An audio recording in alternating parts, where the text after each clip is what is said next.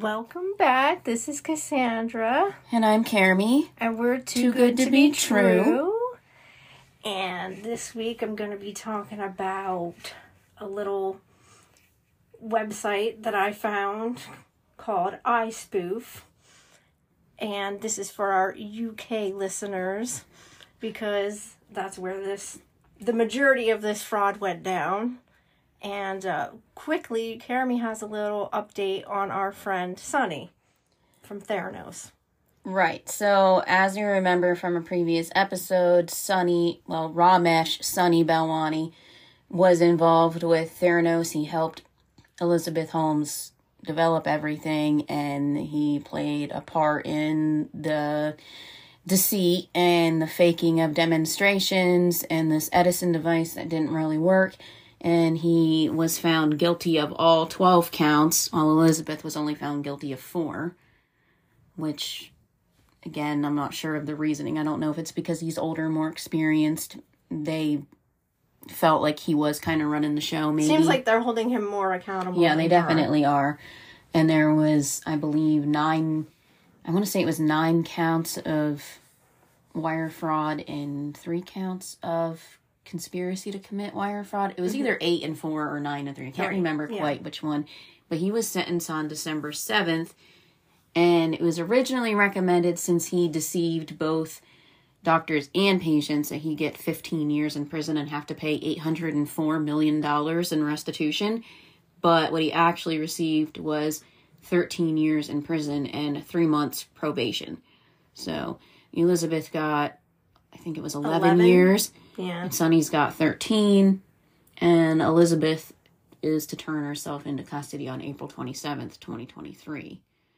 And I'm not sure about Sunny yet, but those are their sentencings. And so they're going to be going away for a while. Good long while, that's Maybe for not sure. necessarily. Well, not necessarily, because they can get out. There's a lot of things that can happen. Appeals and early releases. And I know Elizabeth's already appealing, but that's what they're definitely sentenced to. Whether or not they actually serve the full sentence, I'm not sure. But so, yeah, that's where we're at. Elizabeth, 11 years, and Sunny, 13.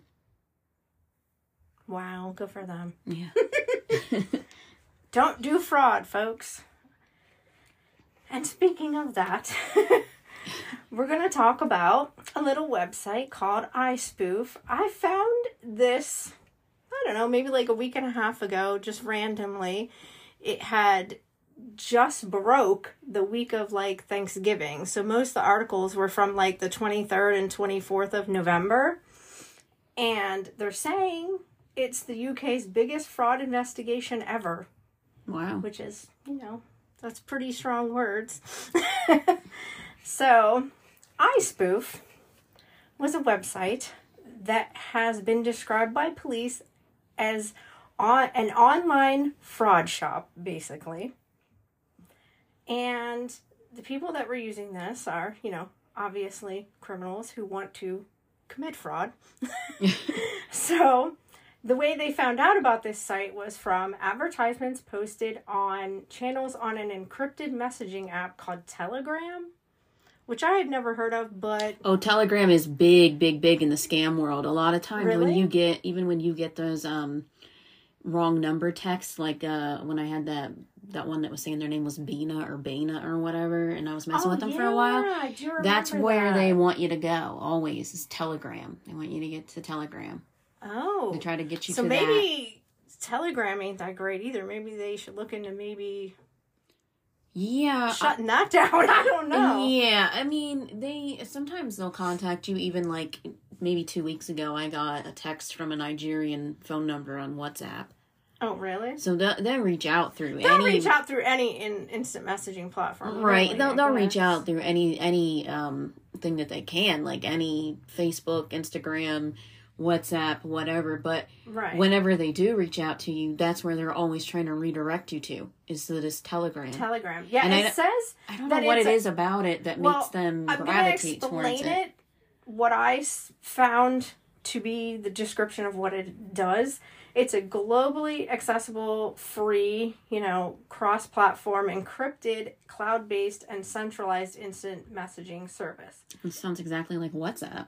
And the messenger app also provides optional end-to-end encrypted chats. Yeah, I guess popularly known as secret chats, and they do video calling, file sharing, and several other features. That's exactly like WhatsApp. So I guess like it's they did used to direct you to WhatsApp a lot when back in the day, and now that this one's more popular. Yeah, now it's all about Telegram, and I think it's that, I don't know if it's that encryption that draws them, that they think that they're being really secretive. That they're being secretive. Well, but like obviously there's still a number attached to it, and the other person that they're contacting still has all the chat logs. So I don't know why they seem to think that it's more secure. I don't know. So I guess because they already knew that people were using that platform to do shady shit, I guess, they advertised this iSpoof on Telegram because they're like, hey, you want to do shady shit? Here. Here's a great opportunity for you. So, it was used for people to buy that technology that allowed them to mask their phone number so that they could, obviously fraud people and not, or I should say, think they weren't being known. Mm-hmm. Because, there's always ways. They think they're being conspicuous, but they're not really. The website allowed paying users to make anonymous spoof calls, send recorded messages, and intercept one-time passwords. iSpoof users were also able to impersonate banks, retail companies, and government agencies in order to trick victims into giving money. They would pose as employees of banks including Barclays, Santander, HSBC, Lloyds, Halifax, First Direct, NatWest, Nationwide, and TSB. Now, I'm familiar with some of these banks, but not all of these. A good majority of them are UK banks. Yeah, we wouldn't know the UK banks. So, I'm not familiar with a good bit of those. The scam involved fraudsters calling people at random, pretending to be mostly banks. I mean, there were other places listed, like I said, but mostly banks, and warning of suspicious activity on their account. We've seen this before. We've had people call us and be like, the bank called me and said whatever. And we're like, no, they didn't. No, they didn't. We don't do that. We don't do that. We're never going to call and ask you for your personal information. Like, oh, hey, this is, Susie over at the bank. I was just wondering, Emma, what is your debit card PIN? I really need that information. Like, we don't already, have most of your information in front of us, and no one's ever going to ask you for a PIN. Yeah, there's certain information that we're always going to have. We can't even have access to. Certain information that we will never have. We are not supposed to have your PIN. We're not supposed to have your passwords. I love the people that would come in and they'd just be like, spouting it out. Yeah, and they're like, my password is and you're like, horny sexbot 69. And I'm like, can you not? First of all, why did you pick that? And secondly, do not tell me. I'm always like, wait a second, hold up, don't tell me. You shouldn't tell anybody that information. I don't care if I work at the bank. You don't know me? You know what I mean? Bitch, I don't know your life. Like, I don't want your personal information. The fraudsters would then encourage people to disclose security information, like me and Jeremy were just saying. And through technology, they may have accessed features such as one-time passcodes to clear accounts of funds. The iSpoof website has since been taken down by the FBI. Like, literally, I saw online, they had a screenshot of it. If you go on there, it literally just says, there's a big thing that's it's no longer there. You can't use it. It doesn't exist anymore, And it allowed these scammers to access those one-time passcodes and passwords, like I said. Now, one-time codes, I don't know if you're familiar, a lot of banks use these to verify you. They will deliver them through a text message to your phone, and they have really become a standard for security measures with most online banks in recent years. Yeah, it's a type of two-factor authentication. You have to enter your password, and then also do something else to prove that you're the person that password belongs to. Sometimes it's a code where they'll call, text, or even email you. And sometimes there's other things, other ways it'll be set up. But banks do typically tend to go for the code. And these people would be like, hey, give me that code. We would never, a bank personnel is never going to call you and ask you for that code.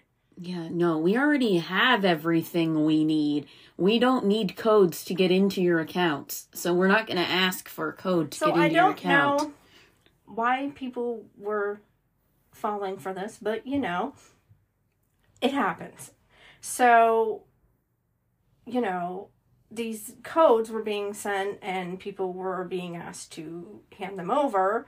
They would trick the people into handing over money or giving them the codes that would give them access to their bank accounts. So they would either have them personally do it themselves and hand over money to them. And I don't know how they were doing that necessarily.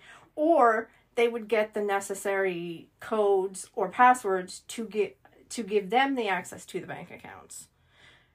And I'm like, I don't understand why people would give, first of all, anyone access to their bank accounts other than your spouse or like another close family member if you're like if you have a trusted individual and you need help managing your funds. So this detective superintendent Helen Rance from the Met Cybercrime Unit said victims would not have known the phone call was coming from iSpoof. The person on the other end of the line can be very convincing, she said. This is absolutely devastating crime for so many people. They must be worried. I really feel for them. I get that. It's not fun. Fraud is never good and nobody wants to be scammed. But it's so easy. It is very easy, like she's saying, for these people to convince you over the phone that they do work for that institution in certain instances. Us being people that work for the bank, we never fall for stuff like that because we're just like, no. Right. I mean, and things are changing so much constantly that it's like, even when consumers finally do get a handle on how to block one type of scam, they're already working ahead. On the next thing. Yeah, they know they're working else. On how to convince you otherwise to give your information. But I mean, okay, so if you guys call the bank, if you call us, of course we're going to ask you some identifying questions. And there's no need to get pissy about it. Yeah, people will do that. They will get pissy. We're doing that to verify that you are who you say you are because we don't want to give your information or access to your money to someone who isn't you. Yeah. But when they call you, they should already know who they're calling. And I don't know any bank. Now, there might be some, but I'm saying I don't know any that when they reach out to you, that they will ask you any type of personal or identifying questions because they're calling you. They wouldn't be trying to reach out and verify you. Mm-hmm. They already have your number on file. So again, you call them, expect the questions. You don't want to answer the questions. Be prepared to haul your ass into a branch because we will not help you if you don't verify yourself. Who you are. And there's no need to be an ass about it. Just answer the questions or go to a branch if you don't feel comfortable doing that over the phone. And just expect that if somebody calls you, if they start asking you for your passwords, your sign-ins, your online credentials, your PIN, your debit card number, that's not going to happen. Bank officials don't need to do that because we already have that information. We're not going to ask you to confirm stuff like that. But like that one guy, my favorite customer ever still was that guy that called because he got himself locked out of his online banking and he was like, I need you to reset my password. So I verified him and everything and I'm going to do it. And whatever happened with our system, it locked me out. And like at the bank that you work at, the questions are like, what's your favorite color? What street did you grow up on? Like any mix of 3 questions that somebody might choose that they call out of wallet questions. Things that, you know, if somebody picks up your wallet, they might get your ID, your address, your birth date, maybe even your social if you carry that card in there, but they're not going to know what your favorite food is and what your favorite color is and what the name of your first dog was. Yeah. So they ask those kinds of questions. Well, I had asked the guy, his 3 questions that were like, what's your favorite food? What's your mother's maiden name? What's your favorite color? And I'm working on it, and then I get locked out. And I was like, you're not going to believe this. And he's like, what? I was like, I just got locked out. And that happened to me, too. He goes, so what's your favorite color? That's hilarious. I was like, oh my God, I love you. He's playing into it. Well, iSpoof was created in December 2020, and at its peak had 59,000 users. That's a lot of people. That's a lot of scammers. Scamming people. Yeah. Allowing them to pay for the criminal software using Bitcoin. That's what they use to pay for this service. With charges ranging from £150, which is roughly $181 US, to £5,000, which is roughly $6,045 US per month. So it ranged from like 200 to like $6,000. So just imagine the amount of scams that the $6,000 people were getting. We're getting to. Like, because if they were making enough of a profit to make that worthwhile, the amount of fraud they were doing had to be exponential. Yeah. Oh, yeah, for sure. And in that year to about August, and like I said, this was December 2020, around 10 million fraudulent calls were made globally, with about 3.5 being in the UK. 10 million calls. Wow. Crazy, I know. Of those, 350,000 calls lasted more than 1 minute and were made to 200,000 individuals.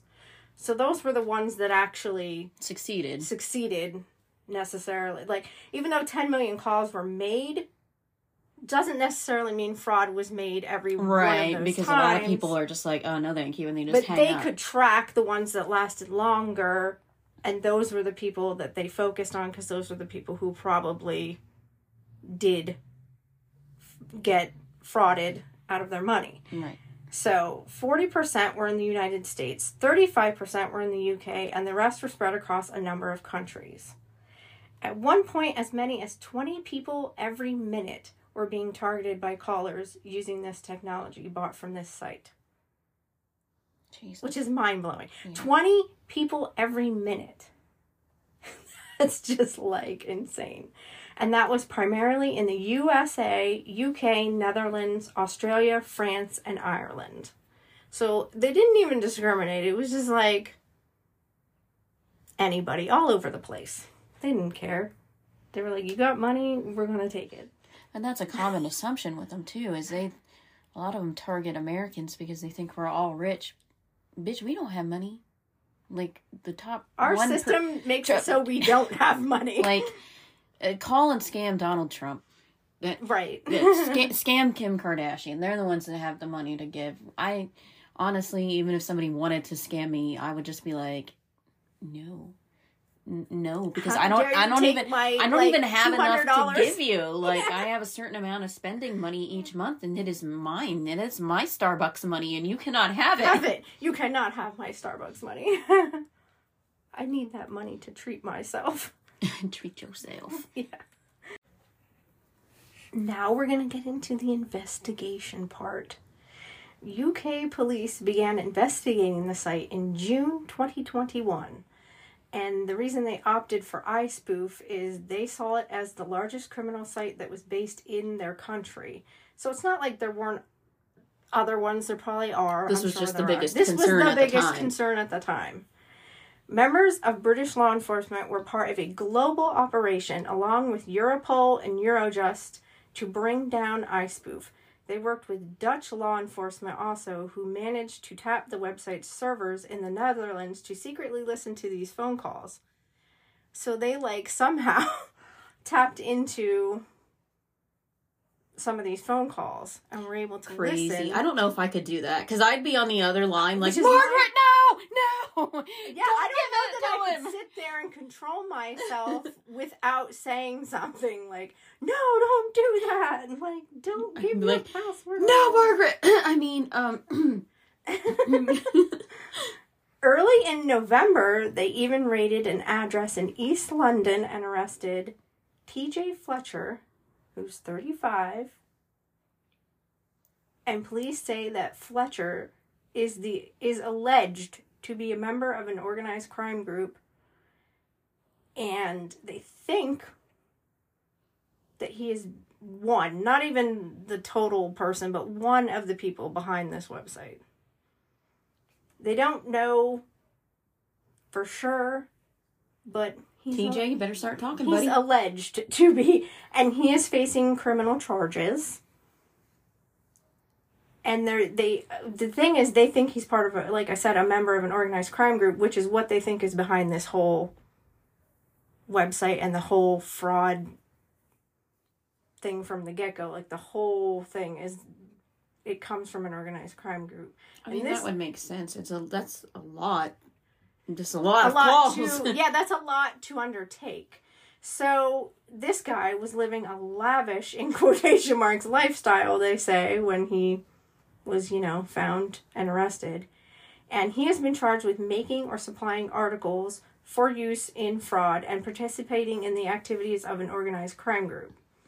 It's said that he will appear in Southwark Crown Court on December 6th, but I could not find any updates as of now, so I'm thinking... Well, an appearance doesn't necessarily mean anything major has happened. He could just be happy. It could be his preliminary, arraignment or something. Yeah, there's no information out there just yet, of what happened in that, but I'm sure we'll find out down the road. Yeah, I'm sure there's a lot more investigating that's going to happen, and a lot of talking to TJ and see if they can get... other names and stuff from him before any major developments happen. According to what I read, there's at least two other suspected administrators outside of the UK. This guy, obviously, they found in London, but they are suspecting there's at least two other guys, women, whoever. I don't know who they are. Outside the UK. Two other fuckers. Two other frauding, scamming pieces of shit. Okay?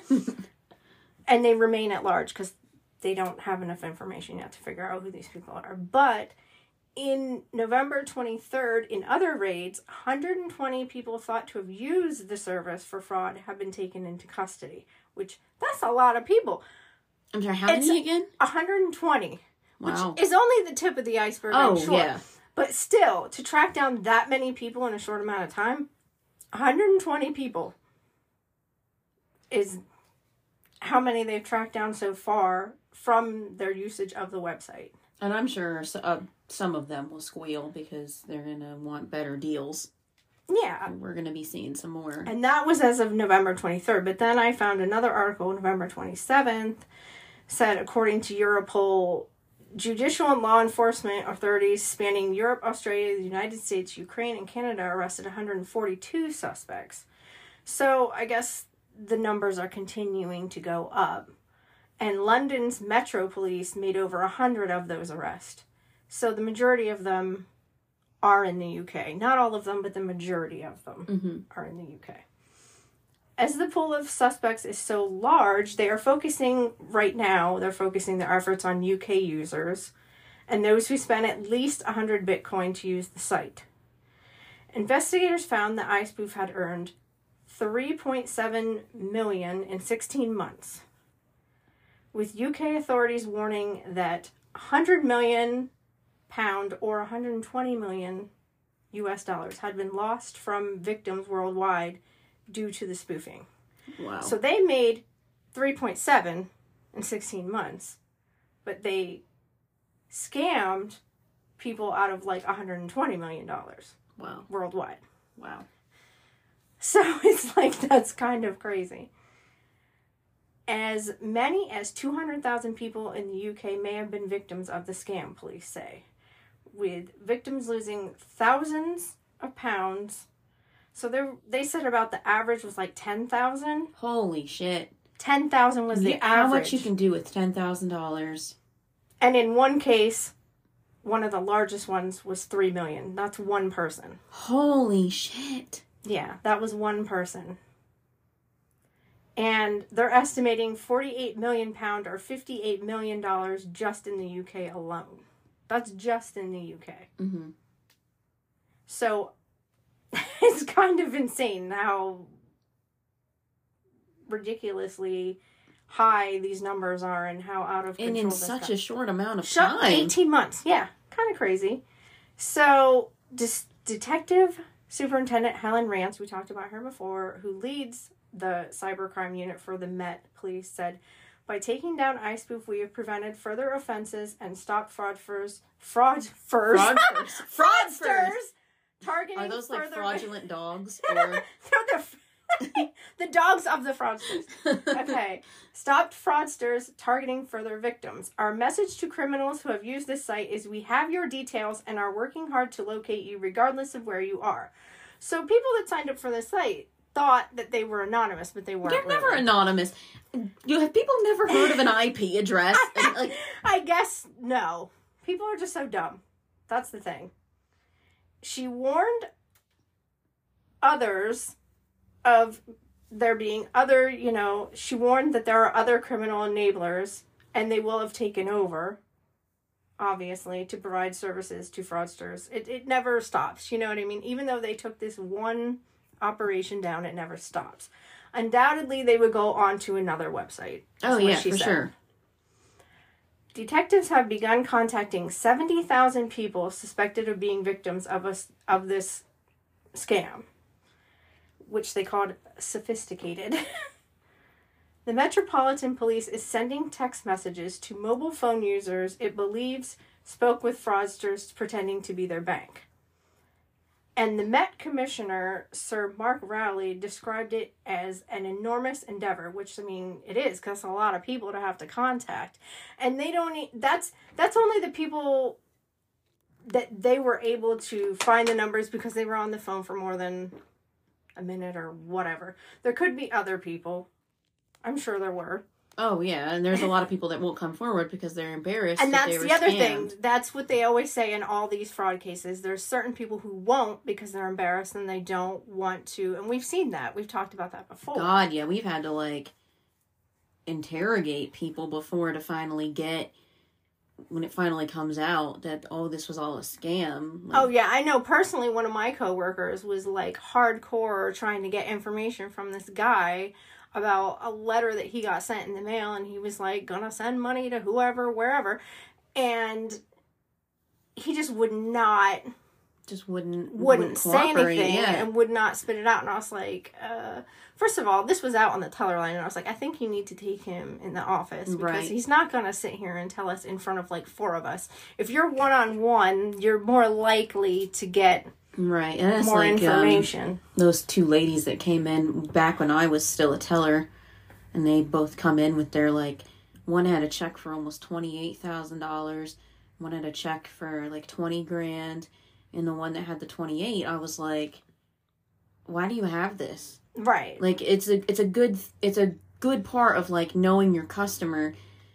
You really get to know them over time and see what their regular transactions are. And that immediately was a red flag. This lady does not typically have such large checks. I'm like, what do you have this for? And she's like, well, I'm selling a truck. And I'm like, you have a truck that's worth $28,000? I know where you live. Yeah. There's no way. Do you even drive? And she's like, well, it's actually my friend's truck. And I'm like, okay, so you know this person? She's like, yeah. And I'm like, in person. You know this person. You've met this person in person. 'Cause I'm looking at the name on the check, which is, and I'm not being racist in saying this. It's just, it was a very un-American name. And I'm looking at this lady. Right. Knowing my customer, they're not that worldly. How would they know someone? Know this person with this name in Ohio? And why would they trust you with selling their truck? Right. Why are you involved in the process at all? This makes no sense to me. Make it make sense. And she couldn't. And I finally was like, I think you're being scammed. I think we're going to keep this check and we're not going to deposit it. And that you need to cut off contact with this person. And she was like, okay. And she actually did. And then she did come in a week later and thanked me for stopping her. And they from usually losing all that do. money. They give you a hard time in the beginning, but then they realize that you're only doing what you need to do. But her friend that came in with the other check, she didn't want to listen. And she's, oh, yeah. who I'm talking about. And we can't say the name, of course. But went on to owe the bank money. And then she went on to get discharged from the bank as a customer. Because, guys, banks can actually do that. If you that did happen. Break the rules repeatedly, like, this isn't customer service. It's banking. Mm-hmm. We're not obligated to remain nice to you. Keep helping you get out of problems you have created. Yeah, digging you out of these holes over and over and over. Yeah. You know. So once you become a problem. Yeah, obviously you have become a problem yourself, because no matter how much we try to help and educate, if you're not listening and you continue to engage in fraudulent activity, at that point you are just as guilty as the fraudster, and we're going to remove you. You're a risk to us at that point, so we have to let you go. Right, and that's what happened there. Yeah, it happens. So they said the fraud is one of the biggest so far in the 21st century. So another one of those, big things that has, caused a lot of problems and went down. These people who will receive a text, they said, when this went down, it was like I said, the week of Thanksgiving. They said they were going to send out a text message in the next 24 hours and direct these people to the Action Fraud website to register their details as officers build cases against the suspects. And even this guy who, was the head of this investigation, this Sir Mark guy, he said it seems weird that they would do it that way, that they would go about. Right, I was just thinking that. I was like, why would you send a text? Because these people now are going to think any text is a fraud. They have so many people they have to contact. It's like, it would be ridiculous for them it would be a huge undertaking to call that many people personally, and so they're trying to find the best way that they can contact these people quickly and get this taken care of. The Met police were contacting mobile numbers, like we said before, that were connected to the fraudsters for longer than a minute, which suggested a fraud or attempted fraud had taken place. Genuine messages from police would be sent to these people that Thursday or Friday of that week, which like I said, was like the 23rd, 24th of November. Mm-hmm. They said the messages would direct victims to that website and would ask them to register with that Action Fraud. Any other text should be regarded as fraudulent themselves, they said. Right. So they did warn. Well, I was going to say, I'm going to pop in real quick with a little bit of education. Because I know we got listeners in the UK, and obviously this is still going on. But a lot of companies and, the police, if they're doing this, they don't use a phone number. You're not going to get a phone, like a text from like a +1 570 blah blah blah blah. Right. They use what's called a short code, which is usually like one of those little like 6 or 7 digit codes. They don't look quite right like a phone number. You guys can go online and look up the short code. You can Google the short code to verify that and it'll say where it's coming from. So if you get a text and you're like, I don't know, this doesn't look right, just go check out the short code and see where it originated from. It says it's coming from the police.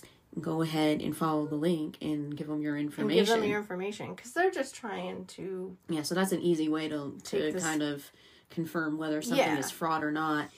And it's a good idea. And I mean, honestly, I'm glad that Kermie had that so many of them use a short code that it's like every once in a while I will get a text on my phone from a full 10-digit phone number telling me that my FedEx delivery couldn't be delivered and to click here, and I'm just like, yeah, joke's on you. FedEx doesn't use a phone number, they use a short code. I already know you're a scammer, and I just block them and move on. I keep getting your Amazon or your Netflix account has been compromised. I just got an email literally like maybe 2 hours ago. I just got an email from Amazon Prime, air quotes, about my Amazon Prime account not being able to be billed correctly. First of all, I don't have Amazon Prime because fuck them.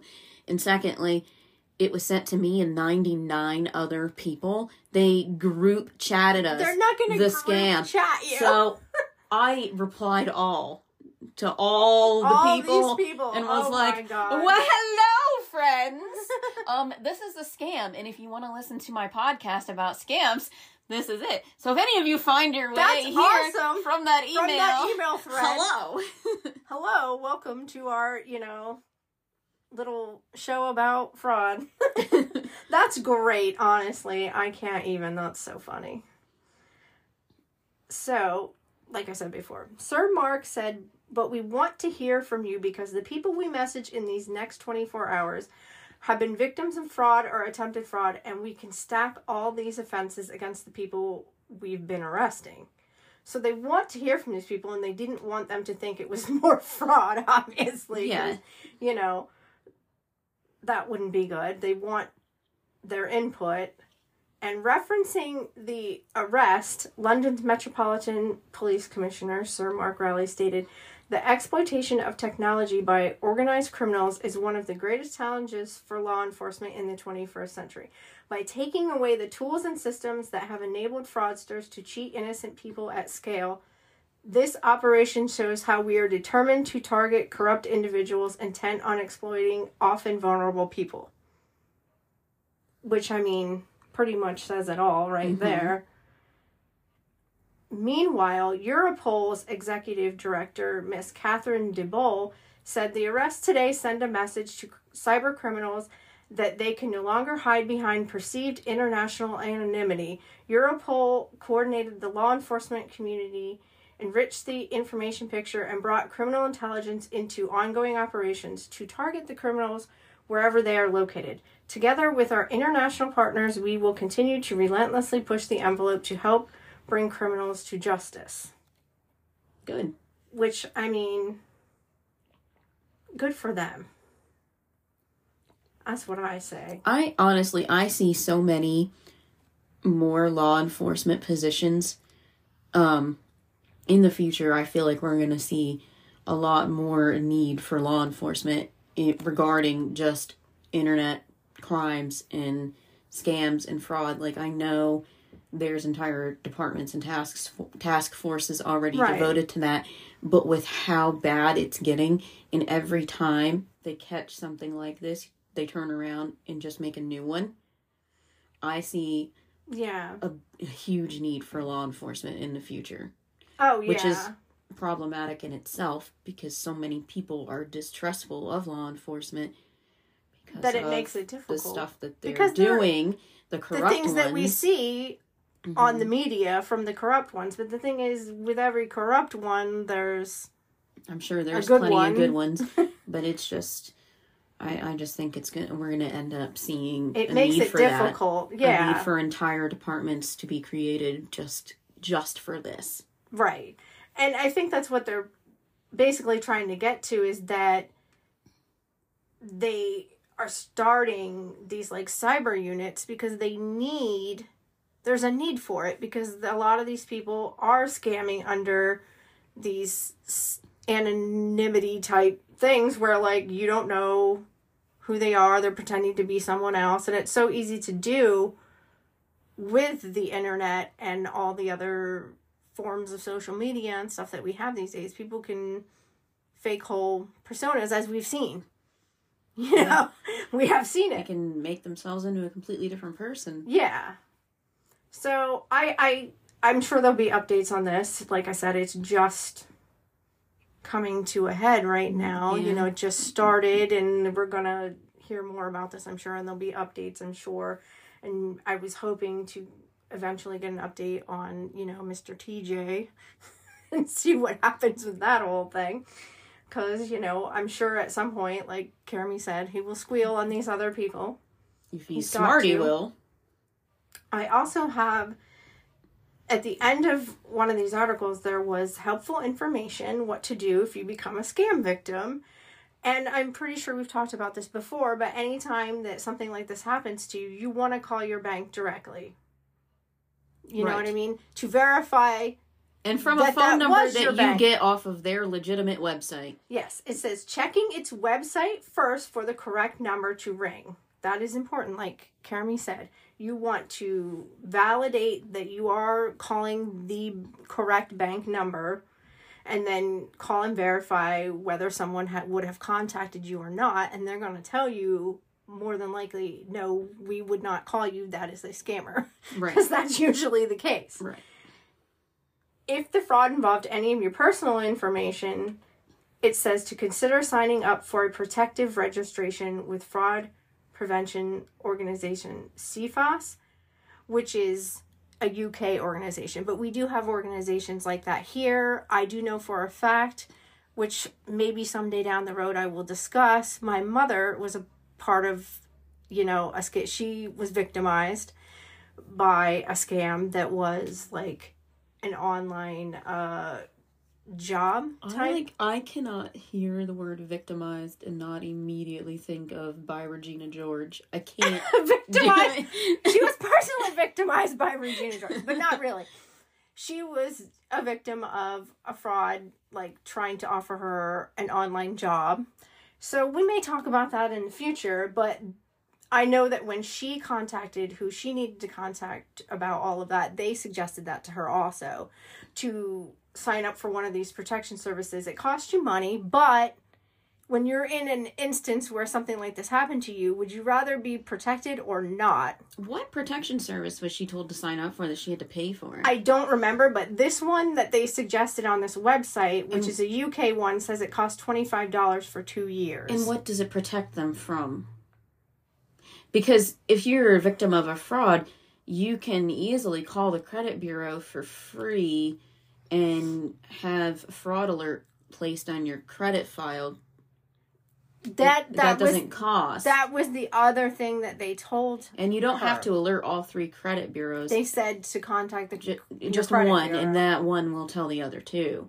Yeah, they did tell her that too. There's different levels to it. You can have just a fraud alert where they just kind of watch your credit and alert you to anything, any new that activity. They see that's strange. And then there's an actual outright credit freeze that you can have put on where you can't open new loans, new credit cards. You can't do anything that you would need credit to do. And you can call and turn it off and turn it back on. Yeah, but they did suggest that to her also, like calling. Yeah, I don't know that you, I mean, if they're suggesting that you get this service, by all means look into it and see for sure if it's a good idea for you. I guess it depends on the level of what I'm not happened sure. to you. I'm going to have to look into that. And like I said, when I talk to my mom, she will probably, like if I do decide to do her case, which I do plan on doing in the future, we can discuss that and she'll tell me exactly what they told her because I don't remember all the details at this point. But it also says change your passwords, which, of course, hello.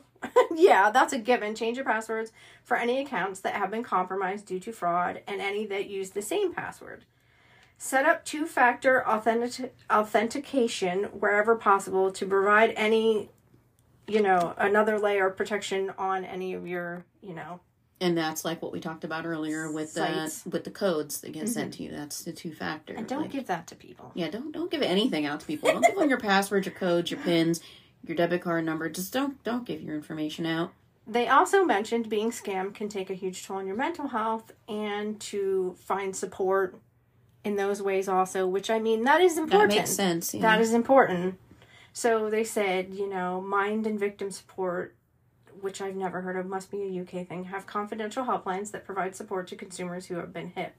So I'm sure we have something like that set up here, and I'm gonna look and try to find some links. We'll even if we don't, show notes. Find somebody to talk to. About it, because it can. There are people. It can take a toll. There are people you. that have actually, taken their own life because of fraud. Of something like that. There was a kid very recently actually that he was either in high school or a very early college student.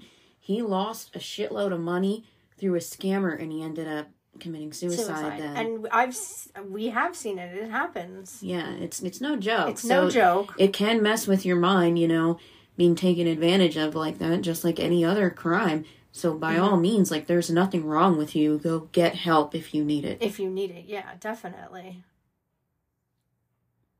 And on that note...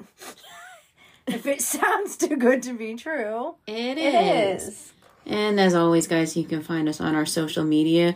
We're on Facebook at Too Good to Be True Podcast. We're on Instagram and TikTok at Too Good to Be True Pod. If you want to email us, you want to send us a story, a suggestion, a question, you just want to bullshit a little, Too Good to Be True Pod at Outlook.com.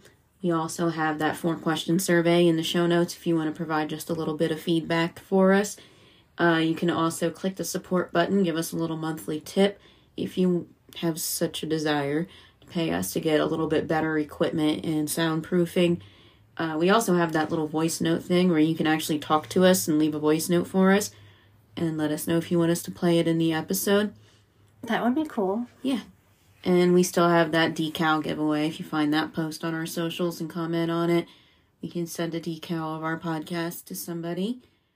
And I think that's really all we've got, other than don't forget to rate and review us and tell your friends. Thanks. Bye. Bye.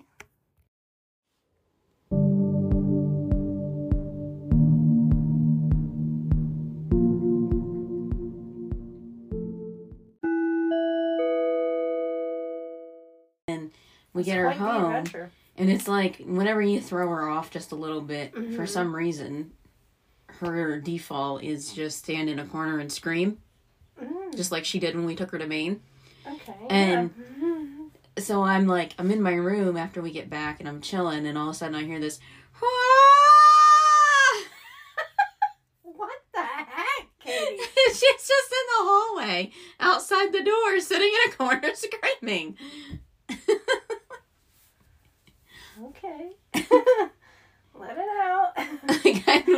I don't know why she does that, because she's never stressed. I don't know why that's... Yeah, because I was going to say, maybe that's like our equivalent of like when we have a lot going on and we just want to like stand somewhere and just I don't know. yell and let it out. I don't know, like, if she just gets overwhelmed with, like... Yeah, maybe and it's not like a lot of stimulation. Yeah, it's not like overwhelmed as in she's stressed. I think she's just overwhelmed, and it was a lot to take in, and then she was very excited about it. She had to let it out. It's like that day I was fixing my hair in Maine, and I heard the... and you just go, "You okay, friend?"